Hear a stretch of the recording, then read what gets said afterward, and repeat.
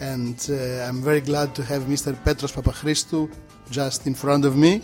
Hello, welcome. Thank you. And I would like to introduce yourself, please. Okay, my job is as a health team leader in Singular Logic. I'm there for 5 years. And also I'm responsible for IT management of a Aegea group of hospitals. There are 3 hospitals in Greece, Aegea Mitera and Lito, and one in Albania, Aegea Tirana.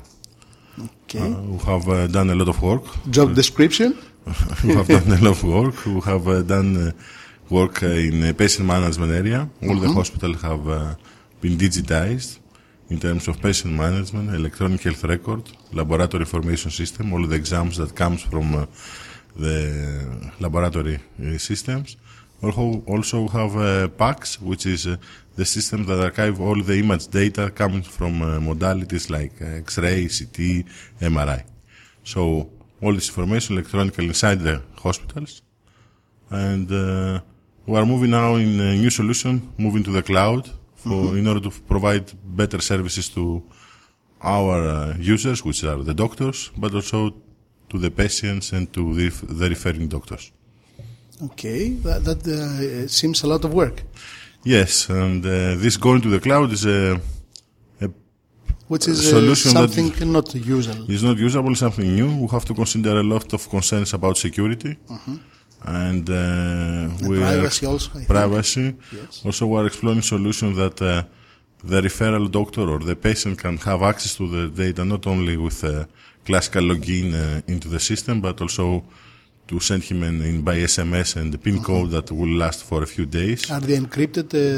Encrypted information. And because going to the cloud is something that gives you more services, like second opinion, for example. I mean, you can have a diagnostic center in an island, and he wants a second opinion for imaging imaging exam. So you can provide access to this data, and your specialist, you can provide his opinion for this case. Or vice versa, we can receive expert opinions from other medical centers in abroad. Abroad, yes. And they can, let's say there's a doctor in an island. May he upload? No, this data automatically comes into the data center.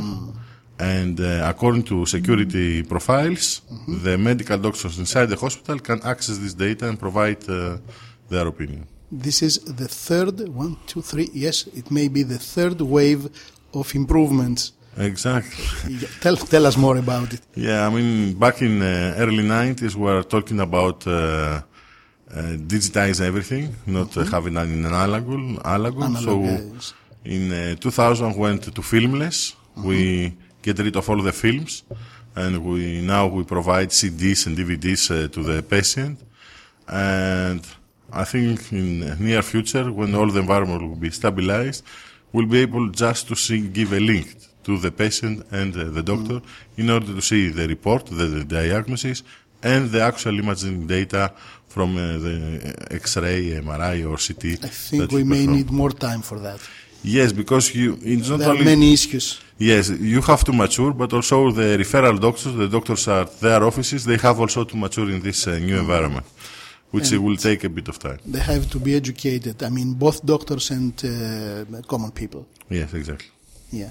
How are you going to do that? This comes because of financial constraints mainly. I mean, the reductions of film to CDs was something like reducing the cost by 90%.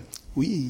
So to further reduce costs now in hospitals is very important, and it's the only way to be viable for the next years.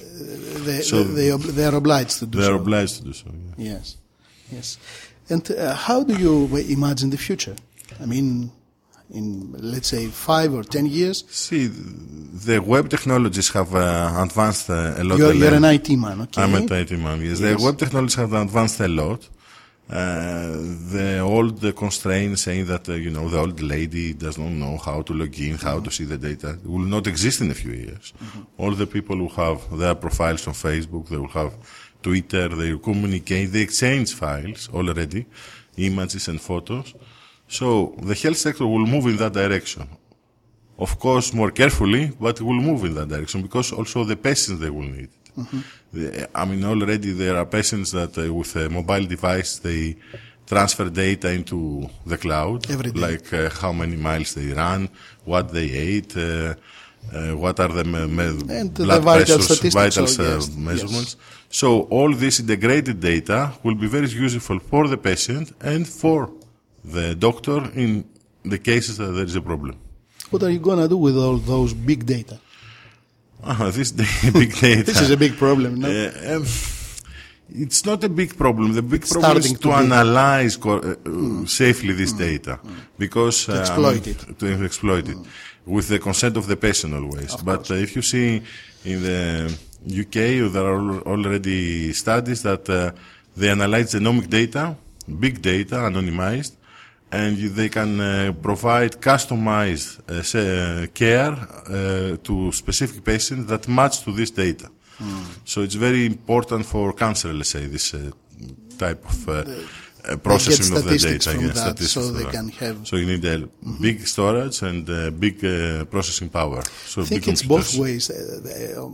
On one hand, they have statistics for a whole population, and on the other hand, they have personal instructions. Exactly. Yes, because your profile matches with the other profiles, and they can predict what will happen to you. Trends. Yes. This is very important. Yes. But also it's, give us an unsafety on all this, because if these data are in the wrong hands, it might be a problem for us. So it's a big issue now. Yes. It's a big issue, yeah. And I think that you also have a kind of telemedicine scheme.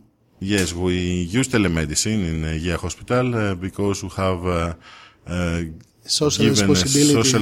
Yes. We have given 3 sets in 3 different small islands in Greece. Also, lately we provide remote islands, yes, with no good connection and all these problems. Maybe no doctor. No doctor. Yeah. Or one specialty only. Yes. And also we gave 5 sets of telemedicine to Λιμενικό Σώμα, Naval Coast Guard. Yes. And where you can measure blood pressure, you can measure cardiogram, ECG, oximetry, and all these data are automatically collected from the patient and are transmitted to our coordination center. So the through a mobile phone, what?